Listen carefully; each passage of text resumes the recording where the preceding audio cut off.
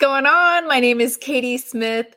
This is the Katie Speaking Live True podcast. I am Coach Katie Smith, author, speaker, coach, two-time Amazon bestselling author for this book right here, Katie's 7th Grade Prayer Journal. And all through the summer until August 11th, I am going to be reading this book with you because I believe that the number one thing you can do to grow in Christ, that you can actually do every single day, is to journal your prayers. Now, you can pray on your own all the time, but there's something special about journaling your prayers. When you go back and look at your prayers and you see what God has done in your life and how he has changed you, how he has changed other people through you, how he has brought you through hard things and been faithful to you, your faith grows.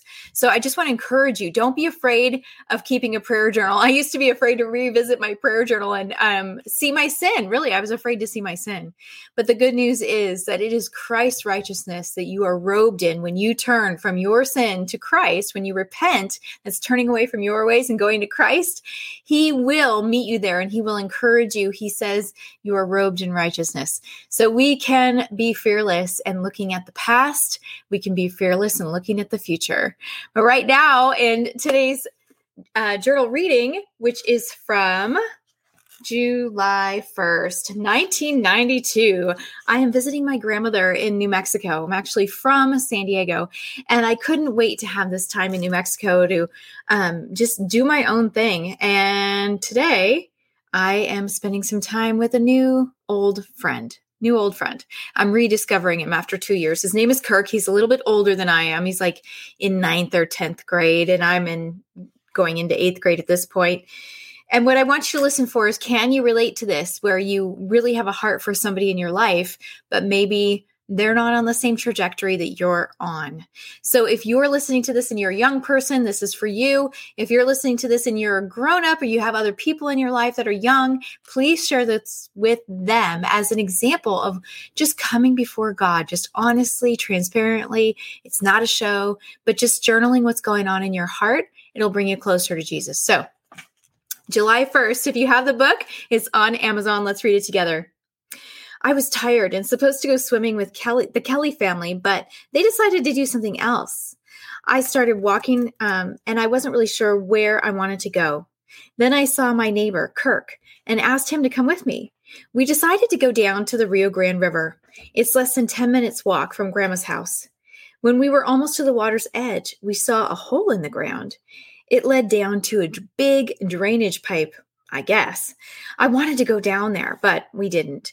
Then we found a path to get to the edge of the river, through the woods. We decided to walk back up to Kirk's house, to leave his bike there. He had a lame excuse for taking it down to the river in the first place. While we were talking, I found out that his father has a serious personal problem. Kirk is also against his own religion, which is Mormon. He's getting his driver's license next month. He shared that he crashed his car and some other car, and he went to a group home for therapy. Oh, and Kirk said he doesn't drink or do drugs.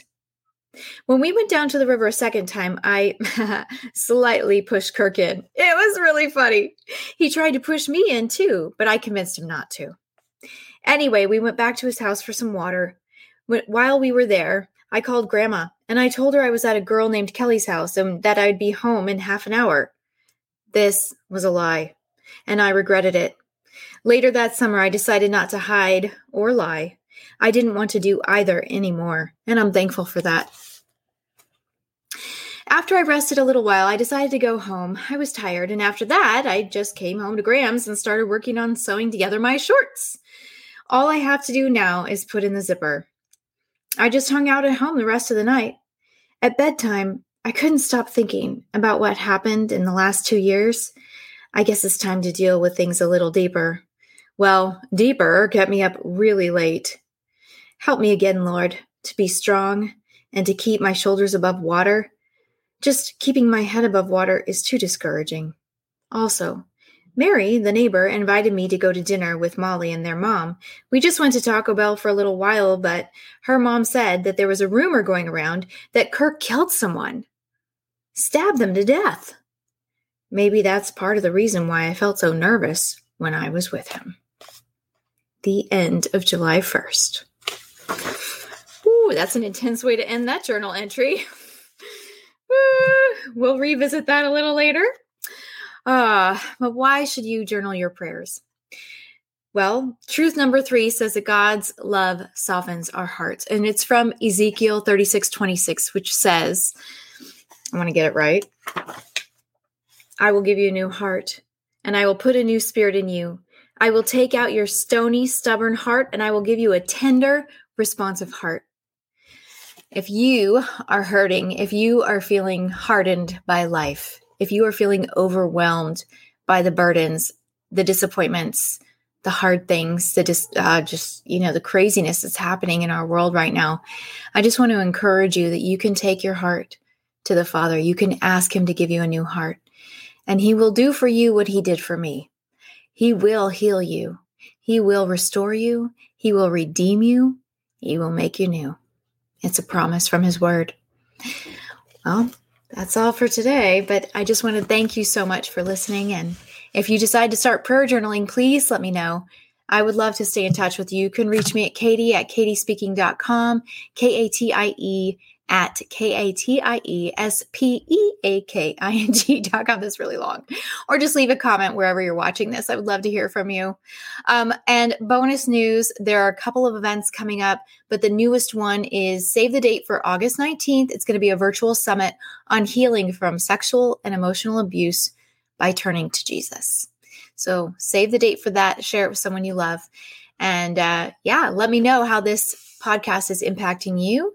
And go back and listen to previous episodes. This is episode number 47, where I'm sharing my heart and how to follow Jesus in faith, finances, fitness, family, and relationships. So God bless you and have a great rest of your day. Bye-bye.